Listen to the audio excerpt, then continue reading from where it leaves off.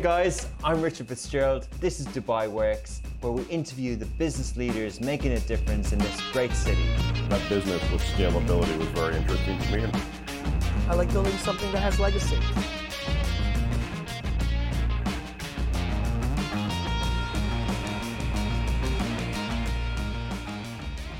So yesterday we heard the tragic, sad news of the passing of Her Majesty Queen Elizabeth in the UK, and it really affected people around the world.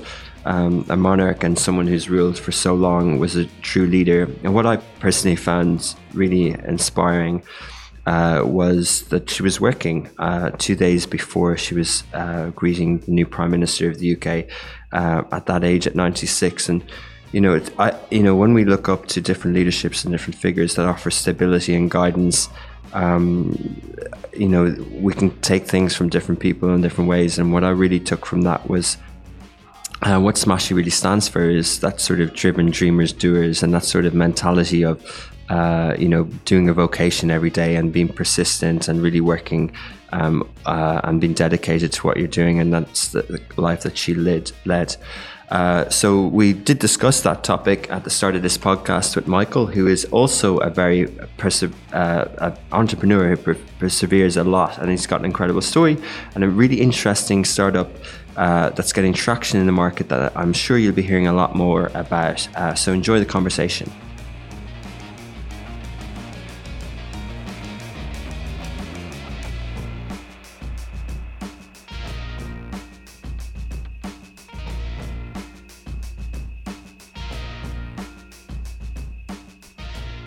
Welcome back to another episode of Dubai Works Business Podcast. This week we have a brilliant entrepreneur based out of Dubai, Michael Askew, the co-founder and CEO at Ask Who.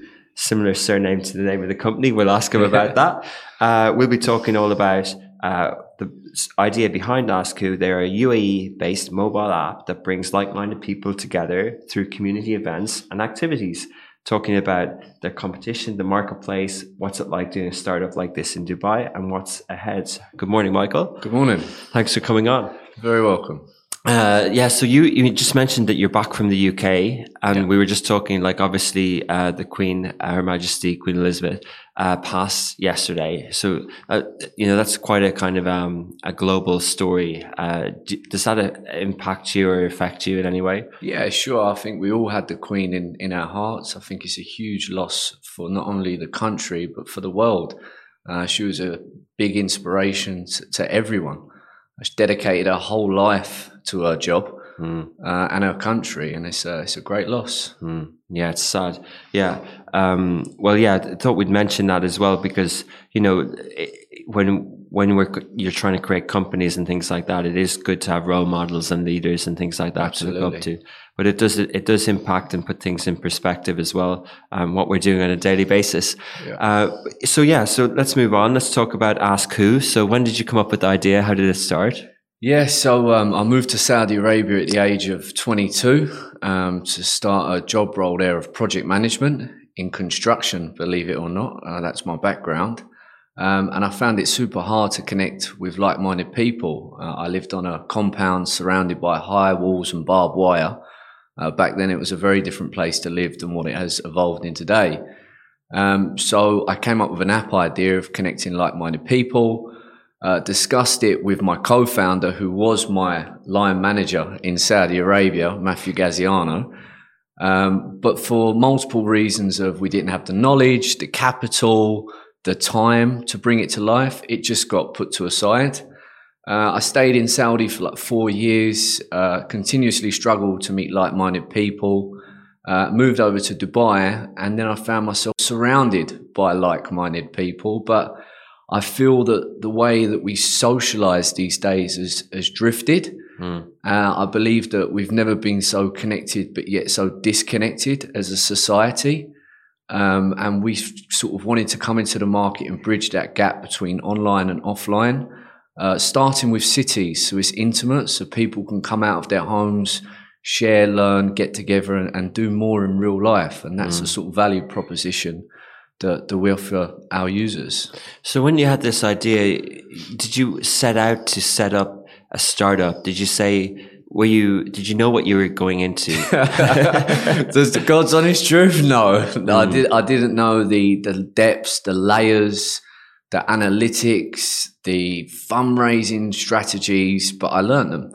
I sort of quit my job in 2019, and my CEO at the time said, this is a big, bold decision, especially when I showed him all of my research and my business plans. And he said, well, where on earth have you had the time to do this? And I said, well, I've been flying to India Thursday nights, leaving my project, flying over to India, sitting with a development team and sort of putting my vision into wireframe designs, meeting customers and seeing how they feel about the product. So, you learn as you go. I think that's probably the best way to step into entrepreneurship. Although I have read pretty much most of the books on the market now, you name it, me and my partner, we've digested it. You just learn as you go, Richard. Yeah. Exactly. So we started in 2019 and it was called Ask Who then? It was. And what was the pitch deck? Did you say this is a way to connect and meet people, bringing the sort of digital world into the real world? Yeah, I mean, the first concept was, if you think about the concept of Bumble, Tinder and Hinge, I see you, you see me. If we like what we see, we connect. So I built that with a mentality for friendships. So you could go out and play tennis, basketball, and that was the value proposition. So it was a one-on-one type product. Needless to say, we went to market with it. It wasn't interpreted by the consumers as that. They were actually using it like it was a Bumble, Tinder and Hinge. And they were swiping left, swiping right. Yeah, and that's a very crowded market. So, the 3 pillars to business success is key customer acquisition, retention, and monetization. All of those 3 pillars we couldn't achieve. Therefore, you could say it failed. But through the mist of failure, I kept meeting customers relentlessly through coffee shops, shopping malls, gyms, and asking people, where's your pain points? And the famous sentence that one guy said to me, he said, my one-on-one is really tough. And if you listen to customers and you articulate their feedback in the right way, they'll always give you the answers. So I went away with that famous sentence, which is printed off and above my desk. And then we looked at groups, because groups change the dynamic of how we socialize. One-on-one is tough. It's just me and you in the room now, right? But if 4 more other people will come in here, the whole room changes. So we then pivoted in 2021 into groups. I've done a lot of research. Matt, especially my business partner, is heavily involved in sort of R&D, and we like to validate everything before we launch into it. So we've done a lot of R&D on groups. I looked at Facebook and I was astonished to find out that 1.8 billion people was using them for groups out of 2.2 billion people on the network. So my brain then automatically tells me, right, there's demand. But that's a 14-year-old product at the time. So are people happy in these groups? So I run around, again, Dubai, meeting people from Brits in Dubai, Italians in Dubai, triathlons in Dubai, and I sat down with them, listened to their pain points. I then took my focus onto Meetup and saw that product's a great product, but it is a transactional marketplace. There's no real social element to it. There's an event going on, you click on it, you turn up, whoever's there is there on a day, and you either enjoy it or you don't. So I thought it lacked a social element. I then looked at Instagram, and look, we all know Instagram these days is a platform where you can elaborate your life from fact to factual. People on Instagram these days tend to be not who they generally are in real life. It's sort of their best lives. And then, we pivoted into a group space. I made some wireframes, sat down with some customers, and showed a new cohort of customers this new concept, and everyone around the room's eyebrows lit up and they said, wow, now you're onto something. Now people like it, but that's just the start of the journey. Can you retain them? Can you launch the product? Where are you going to build it? Where's your developers? Where's your marketing team? What's the strategy? So there's a whole load of layers of prerequisites before you can just launch into a technology business. But you can say that we failed fast, we pivoted, and now we're heading into some sort of areas of success. You see some numbers. But so just stop you kind of there. So there's basically, if I get this right, there's a 2-year period of where you're in Dubai, you don't have a job, and you've done this, and you didn't go back to a job. You decided to sort of really knuckle down, pivot, and stick with this. Yeah. What gave you the kind of drive to do that? And and you kind of kept the same name, Cameside Brands, kept the same co-founder. You just sort of product tweaked it, but you kept going. Yeah, we kept going. We were very much determined that there is a huge problem to solve in today's society with local connectivity. Okay. That was our core, that there is a problem. It's just that our solution wasn't structured right. But what was your current situation there? Had you a big office? Had you raised a lot of money? Had you hired a lot of a team? No. So we had, when we launched our first concept, my partner and I put a considerable amount of our savings into the business, and with family and friends as well. I had paid my 2-bedroom apartment off for a year, which had a 9-month left lease. We never had an office. We worked from our spare bedroom for 3 years. I only moved into an office sort of 6 months ago with DTech Ventures in Silicon Oasis. Amazing. Since we've raised more capital, etc. But no, we've built this from a spare bedroom with 2 laptops into a multi-million-dollar technology business. Wow, mashallah, amazing. So 3 years in a bedroom, like that's a real startup story, isn't it? Yeah, it's as real as it gets. Yeah, and getting back to the point, so you really did, like typical startup. You're bootstrapping it. You're struggling. You're not really sure about making money and things like that. So what was as well as sort of these wireframes and this sort of pivoting to the groups, obviously you still need funds and you still need, as you said, the retention, acquisition. When did you start seeing that? Yeah, so I mean, in regards to raising funds, look, I mean, unfortunately, me and Matt haven't come from a wealthy family, so there was no one really to rely on for more than sort of $5,000 and stuff like that. It's no significant money. So I thought, where can I raise capital from on this new concept, and who's going to actually back this? And I went to pretty much every gym in Dubai, golf courses, fancy car showrooms on Sheikh Zayed Road, pitching. I must have pitched to over 500 people. And then I closed my seed investment round with an investor that I actually knew very well. He funded me in March 2021 based on a concept. That was spread over numerous of tranches based on KPIs to de-risk him. And obviously, I didn't want to just take someone's cash unless there was traction on the product. But obviously, we'd done enough R&D. The users were saying this is very, very interesting. So we just had to go forward with it. So you were in a position then, so after 2 years, you taught yourself what is venture capital. You kind of decided that this obviously needs capital, like a social network. It needs servers, it needs marketing, it needs people, it needs everything. So you learned that much, you believed in it, and you went down the route, you put your pitch deck together, you hustled, you went door to door, hundreds of people, and you found someone, and so you structured the business in the way that it was going to be a kind of a seed round and you were going down the venture route? Yeah, I mean, when we raised that funding, we didn't even have a business structured. We were still in very much a spare bedroom. And then we looked at like, how do you structure businesses? And obviously me and Matt, we're quite savvy in regards to business. I mean, my past job, I used to build complex shopping malls, very big projects, thousands of people, huge amounts of money. And lots of problems to solve in between the myths. So we structured our business in ADGM, Abu Dhabi Global Markets, which is under UK common law for a holding company. And then we made our subsidiary business in Fujairah, just because it was cheap at the time to sort of structure the business there. That then enabled our first investor to come into our holding company, which was sort of like a big milestone for us, obviously. But from there onwards, then we had to find the relevant resources to 2 pillars to this business. One is product, one is marketing. Then there's us guys in the middle. So we've done a lot of research on Clutch.com, which sort of aggregates the world's best software developers. Found a team and engaged a team that built the initial product for Clubhouse, developer-wise. Awesome team, only specialise in social media.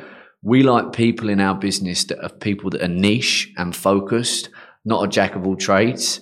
So we found the right team from a development perspective, and then I found a marketing team in London that does all of my digital strategy, performance, customer acquisition, and all that sort of stuff. Wow. Okay. So you've outsourced the development and the marketing, and then your core team in Dubai now is what? Yeah. So I mean, look. Obviously, I know that you've got to address your weaknesses with strengths. So I know that I didn't know all of the pillars, safe to say, for marketing or for tech. So I thought to myself, right, how can I get specific resources to sit on top of these packages and ensure that they're doing what they should be doing and the prices that I'm getting are correct? Because with development, everything's estimations in terms of sprints. So you get an idea, you validate an idea, you make some wireframes, and then you build in new features. So I engaged a CTO's ex-Microsoft called Marjan to sit on top of the tech team to ensure that the estimates were correct, the tech stack was correct, the specifications were being built accordingly and could deliver, that when we get concurrent users, the product can scale up. So he oversaw that. And then we had obviously a master program from product and marketing. Then I was looking in the market globally for a CMO, someone that can be vested with the business, that can oversee marketing, because obviously these are two critical pillars for the business. So I found a guy called Simon Bauer. He exited Careem when it was acquired by Uber. Super smart guy. Comes a completely different spontaneous angle, like most marketing entrepreneurs do. They're very quirky, very different. And so I met Simon, had a coffee with him, presented the business. He saw the failure, he could see the scars, and he thought, right, these guys are determined. Their research indicates that they're resegmenting a pretty big problem. And it seems like they've got the solutions. We vested Simon in March 2021. And we vested Marjan, so they sort of oversee those two different departments. And then since we've evolved, we've now got 4 employees in the business, community managers. We're averaging now about 300 posts a day going through Ask Who. So moderation is at the heart, because the app is the heart of the business. So ensuring that customers are getting that fantastic experience, getting content served to them that's highly relevant, getting events offered to them that they see value in is a number one priority for us. So, and then we all employed a lady called Sabrina. Sabrina does all the partnership and events. So she partners with brands across the UAE. We drive customers to the forefront of their business for our users to have a better time together and really build that inner community. For listening to you, it sounds like you've structured the sort of ADGM thing quite well, and you've given equity to key people, and you were brave enough to hire senior people and convincing enough. And you mentioned determined, and I can kind of sense that as well. And that's kind of convincing in a way to be able to bring on senior people. But then, as you said, you didn't lose sight of not just the tech product, but the content product. What is the content in it? And you put the right people in place around that. Yeah, sure. I mean, for us, getting granular and focused on the specific areas of the business which we see great value into the consumer is the biggest part of the business. You can have the best marketing team in the world. You can have the best development team in the world. But if you're not solving a problem for your end consumer and you're a nice to have, you need big budgets, and time will tell if you'll survive. So, we solve that problem of connecting like-minded people, make new friends, do more together in real life, and get out of your houses. We've also noticed, obviously, since COVID, people have been more suppressed now to be detached from work colleagues and human interaction, but people need this endorphin. They don't need likes in digital spaces. You need to socialize with people. And sure, if you're married and you've got 3 kids and a dog, your pull to meet new people and make new friends isn't as high as someone who's new to the country. However, we're seeing a huge surge of people now that have been in the city for 2, 3, 10 years, and their friends leave. So you start over again. And let's face it, the majority of people here are away from their homelands. You know, like mums and dads are not here. Like when I was in London, I popped to my mum's for a cup of tea, and you feel that warmth, you know. Where do you get that here? Surrounded by glass buildings and facades. And we're just building that community hub for people to belong to and depend on. Interesting. Fair. Before we kind of move on to the sort of industry as well and talk a little bit more about the product, it's interesting your kind of background in project management and construction, because how you described, I don't know if you did that intentionally, but how you described the CTO is almost like how you would hire a QS person to make sure the spend and the budgets for the supplies are right. Like that's an interesting kind of way of approaching a startup. Yeah. I mean, a lot of people in the construction industry, well, a lot of outsiders out the construction industry think that project managers and cost control sort of just stand there and tell people how to paint walls, but it's actually very complex. I mean, think of building the Burj Khalifa. Like, it's very complex processes with a lot of methodology and strategy and roadmaps and problems and estimation. So how I sort of analogize any business is the military, like the ranks, the tiers, the job roles. Whether you're a coffee maker, a gun shiner, or a shoe polisher, you've got a specific role. There's a time frame, there's a cost, there's problems that occur. So for me to shift from construction methodology to technology methodology, there wasn't that much of shift. It was just your substance has changed. Instead of glass and bricks, you've now got codes and a much smaller team. So, you know, for me, it wasn't too challenging, but you have got to get ahead of the curve and learn all of the abbreviations. And then the other big one is fundraising. Cash is king. So as a CEO of the business, you need to be out there consistently building relationships, showing people the value, the opportunity, the market size, and how you intend to obtain some of it, and to pivot into that sort of go-to product for people when they step off planes to open and discover the city and everyone in it. And what's the business model? So we have 3 revenue streams. I'll start with in-app purchases. So in-app purchases, we went to market in October 2021, and within 2 months, we implemented a revenue stream. Why? Because I knew that you have to monetize these platforms. Like, I haven't exited a big social business before where people are going to sit down in front of me and go, right, this kid's going to do it. You know, so I had to demonstrate to investors that we could make money. So when we were looking at monetizing the platform from an in-app purchase perspective, which is SaaS, service as a subscription, which is like, if you're talking to any VCs or sophisticated investors, that's the revenue that they want to see. Advertisements and events is not much of a turn on. You want your SaaS subscriptions to be rising with your monthly active users, your MAUs. So we looked at Bumble, Tinder, and Hinge, and most dating apps, and looked at the services that they offer. And I looked at their conversion rates, and it was like 8 to 12% at critical mass. And I thought, 8 to 12%, and they sort of turn those taps on, like Bumble monetized in year 4, Tinder monetized in year 3. And I thought, we haven't got the luxury of waiting until year 3, year 4, because we need to raise funding. So then I looked over at LinkedIn, owned by Mr. Bill Gates, and I was astonished that the conversion rate on that platform was about 35% at the time when I was doing my research.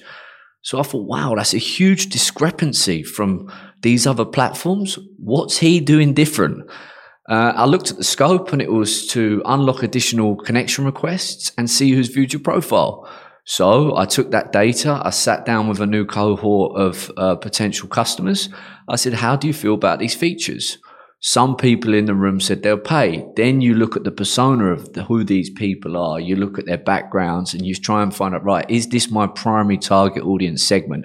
How many of these specific people are on my platform? And it proved that it was the majority. Interesting people, but generally introverted, typically single, that want to do more together, and they've got a bigger pull to go out and meet new people. So I looked at these 2 features. So first of all, I had a thumbs up that some people would pay. Then I thought, great. Okay, so how much would they pay? Started at $100. No way. $50? No, $25, and I whittled it down to $6.81, where the majority of people were saying, you know, I'll pay, which is $24.99 dirhams. Okay. So I built that in the product in December, just before crossing over into 2022. And that was monetary feature number one. Today, we're converting 7% of our monthly active users who see the feature in our app. We're also releasing, literally today, a new set of SaaS features, which are validated with customers, and I'm very much looking forward to releasing that to the market.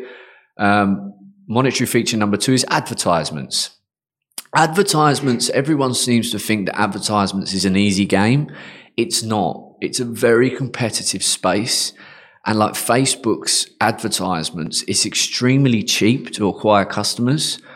So, and it requires a lot of logistics, meeting brands, demonstrating why they should advertise with you, what the benefits are and all that sort of stuff. So advertisements for us, we do it moderately, and we only partner with brands that actually our customers see value in. We don't just post a pair of shoes or a coffee cup and say, come buy this. So it's advertisements for us is something that we're focused on at a much later stage in the business. And the third is events.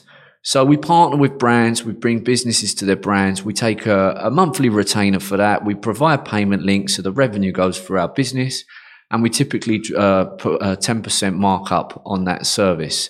But again, filtering back to the start of this, the focus for any startup now should be on technology features that can scale, because VCs want to see unit economics, they want to see break-even analysis, and times have changed where it's just like, here, I'm going to cut you a check on an idea. You need to really get aligned with your KPIs and find those VCs that find your business interesting and something that they feel, if I put $1 million in today, can I take $10 million out in 3 years? That's pretty much what they want to know. How have you found dealing with them in the fundraising? Because you're raising another round now. Yep. And what valuation is that? So we're at $10 million pre-money now. And the current round that we've got live is through the Eureka campaign. Look, there's a couple of reasons why I've done this Eureka campaign, because I attend a lot of the meetups and events going on through AskWell. I think it's very important for founders to stay customer centric. I hear a lot of founders saying, you know, I try and meet 2 startups a month to get and gain advice, and they show me some features and they say, we're building this. I say, okay, have you spoke to anyone about this? Have you spoke to any customers? They're like, no, but it will work because it worked on X, Y, and Z. Like, look, guys, you have to get out your office, 70% on the streets, 30% back in, iterating. So in regards to like VCs and funding rounds, it's like I say, it is a challenging market. So we opened up a crowdfunding round through Eureka, and the strategy there was I had a lot of community members come to me at events and through the application saying, hey, Mike, I love this platform. I want to support you. I want to invest. But the investment amounts, the ticket sizes that they were offering was $1,000, $2,000, one guy at $25,000 and small ticket sizes. So I kept hearing the same thing. So I thought, right, let the community come on board and reap the rewards of our journey. Yes. So I opened it up to the community members. So far, we've raised 25% of the $250,000. It opened up 3 weeks ago. It closes in December. So we've got a good 3 more months to sort of close the balance of the round, which I'm confident we'll do. Yeah. And so that's why we went down the crowdfunding road. And so that's at the same time as doing a fundraise as well? Or you're still talking to VCs? Still talking to VCs. I mean, VCs like anyone. If I meet a stranger on the street and say, this is my business, can you give me money? It all comes down to, have you got a scalable business model, and does your unit economics work out? What is the break-even time frame? But the number one thing in my experience so far of fundraising and pitching, and believe me, I've done a lot of it, it's trust. If an investor trusts you, that's the pillar number one. After it, there's a negotiation. Whatever the terms are in the term sheet, whatever you actually agree in terms of, are they getting a board seat, all the specifics that go into a term sheet as well, that can all be resolved. But the number one is, do they trust you? So with VCs, you have to build relationships with people so they can get to know you as a person rather than just another startup pitching them. I mean, when I meet VCs now, I generally don't talk about numbers. It's more just a chat, and this is what I'm doing. I've got a runway until Q2 next year.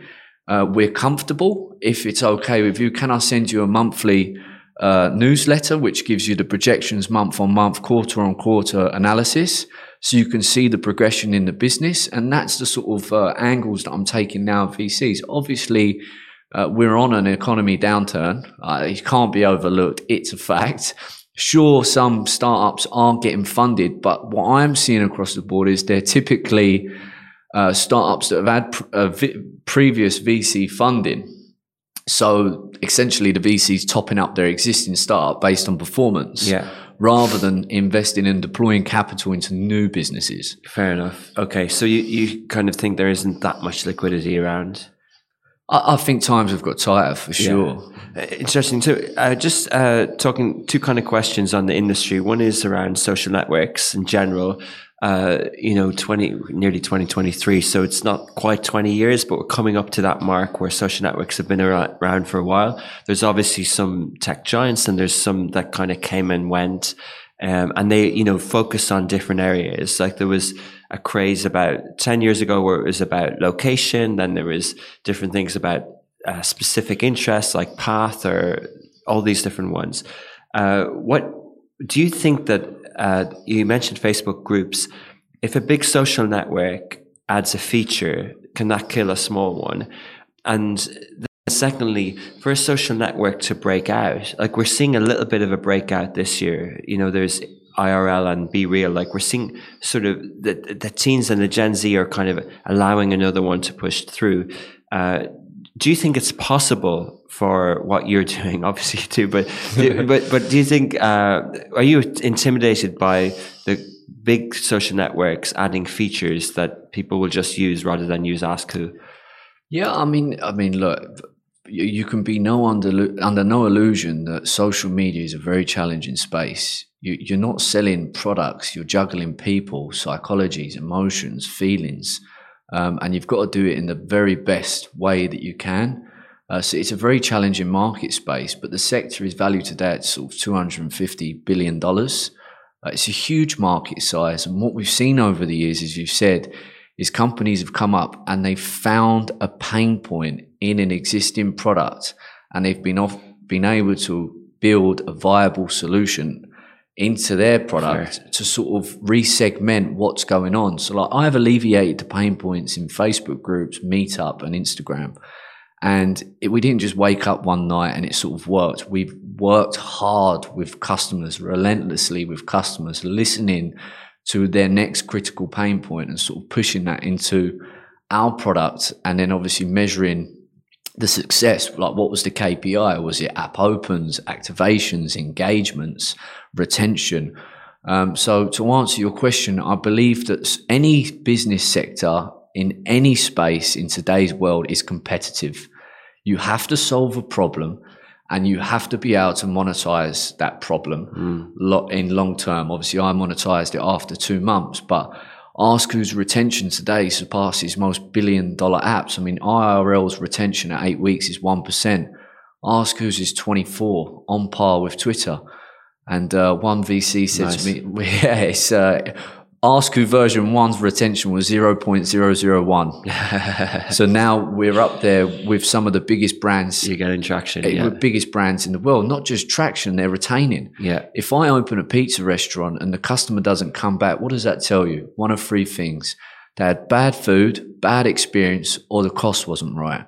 With Ask Who, they come back every single day, and a nice percentage of them are paying in comparison with today's leading app, 7%. Convincing. Yeah. Yeah, so fair. So, let's talk about Dubai for a second. A lot of the pain points that you solved does definitely, and I would agree, suit the sort of Dubai dynamic of a resident here, irrespective of age.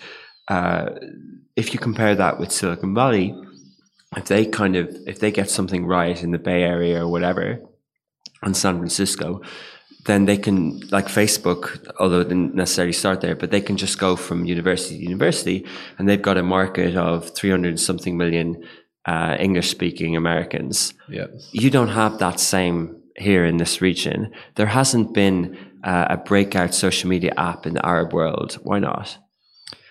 I believe there has been a social media breakout app a few years ago. I believe they went IPO sort of last year, called Yalla. Kind of, yeah. Technically, the Chinese, but yeah. Yeah, Chinese guys. But yeah, so it was a success story for the region. But Okay. I mean, there's lots of people in these spaces, from creating neighborhood apps and all that sort of stuff. But what we've done is we've just listened to people on the ground, what they want out of a social app. I mean, let's face it today, would you call Instagram social? I call it nonsense. Period. I open that app and what I see going on, I don't believe it to be social. And then I look at TikTok, and that's even more wild. It's people dancing in digital spaces. The definition of social media in Collins Dictionary is for people to do more together in real life. Somewhere along the way, we've lost our way with what a social app should be. So what we promote is local people to come out and meet others. But so I guess, how are you doing it differently? How do you view the market in terms of the challenges that are doing it from Dubai versus doing it from the US or doing it from elsewhere?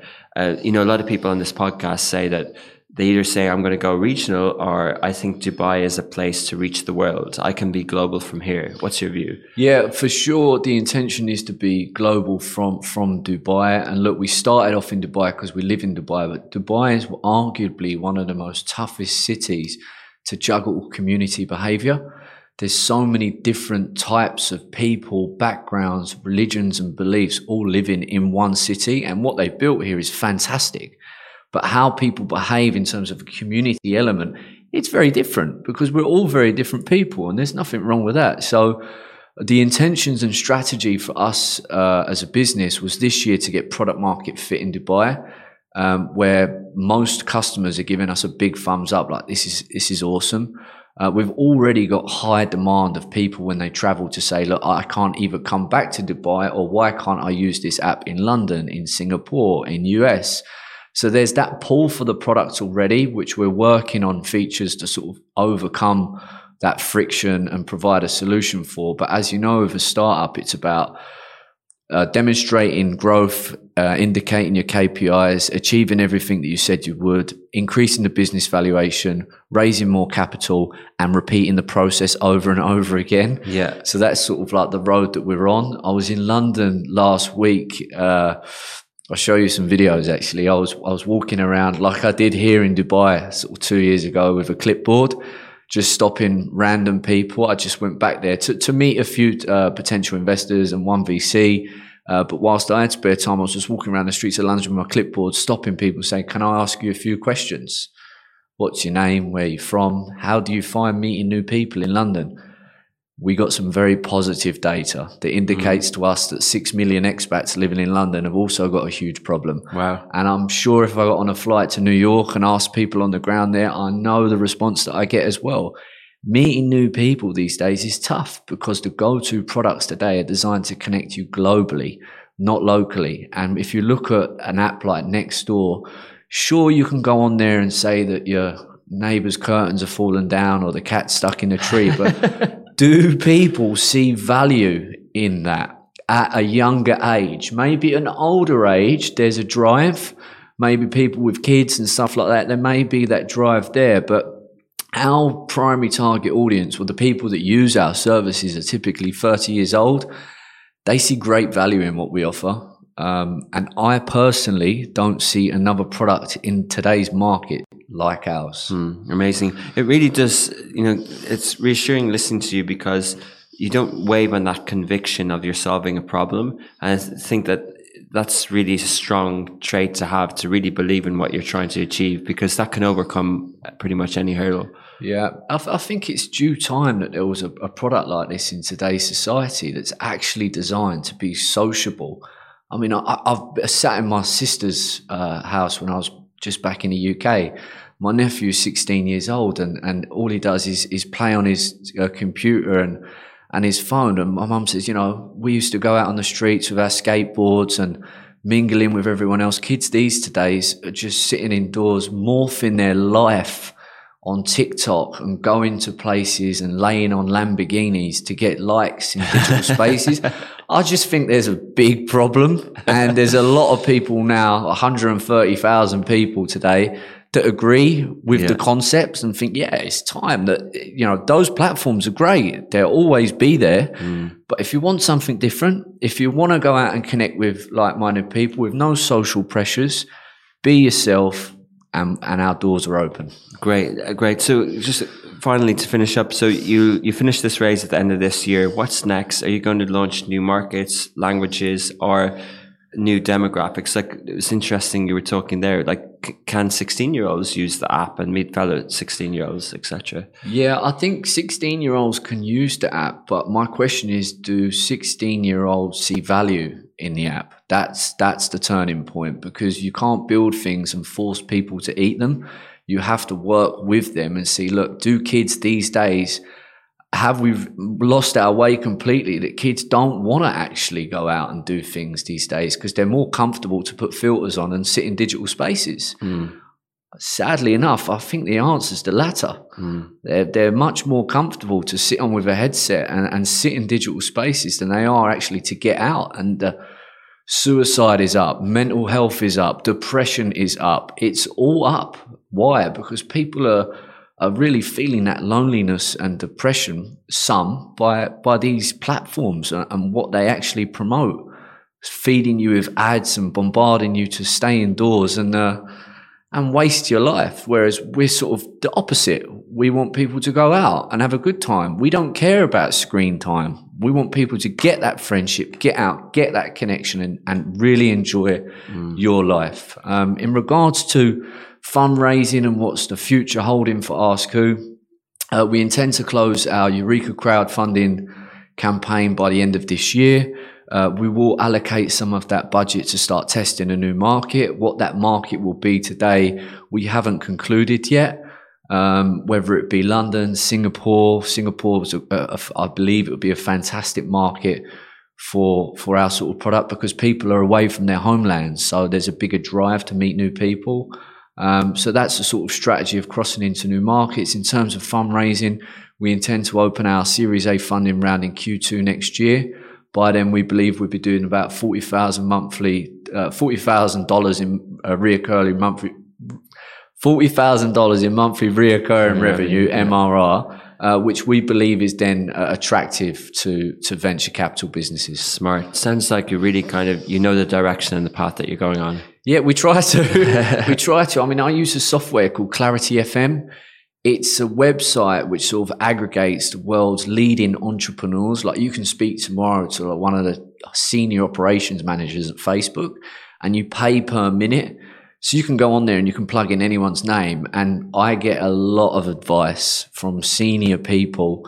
You structure your agenda, you jump on the call, you say, these are my pain points, can I have your opinion? And you try and do that with 2 or 3 of the guys on the same agenda. Listen to the feedback that they're giving you to make key business decisions, because anyone that says they know it all in any industry, it's not right. You need to always listen and use people as sounding boards. That's good advice. Brilliant. So just talk a little bit more about, you were in Saudi Arabia, you're in the region.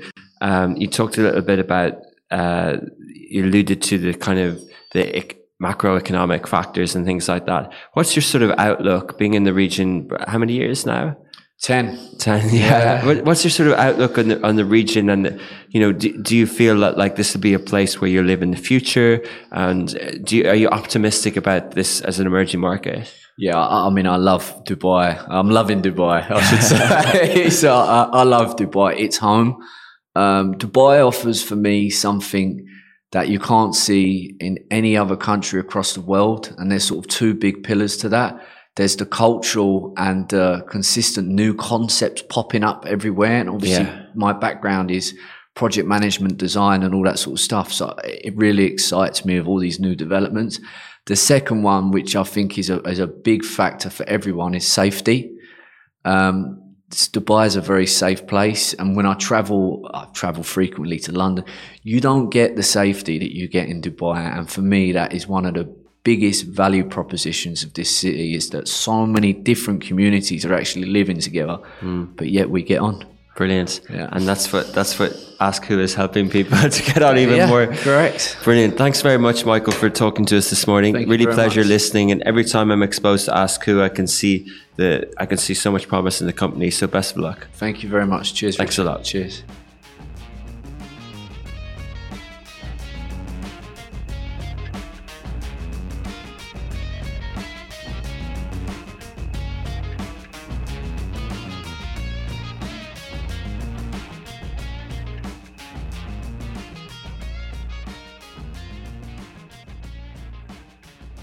So I actually met with Michael at the DTech at an event in Dubai Silicon Oasis a few months ago, and I was just impressed with him and his co-founder and the passion that they have for a business. So I was really keen to bring him on, and that came across in that interview. I think they're very interesting with how they're approaching a very, very hard product market fit space is social media networks and what they're trying to achieve, but they definitely seem to be going in the right direction.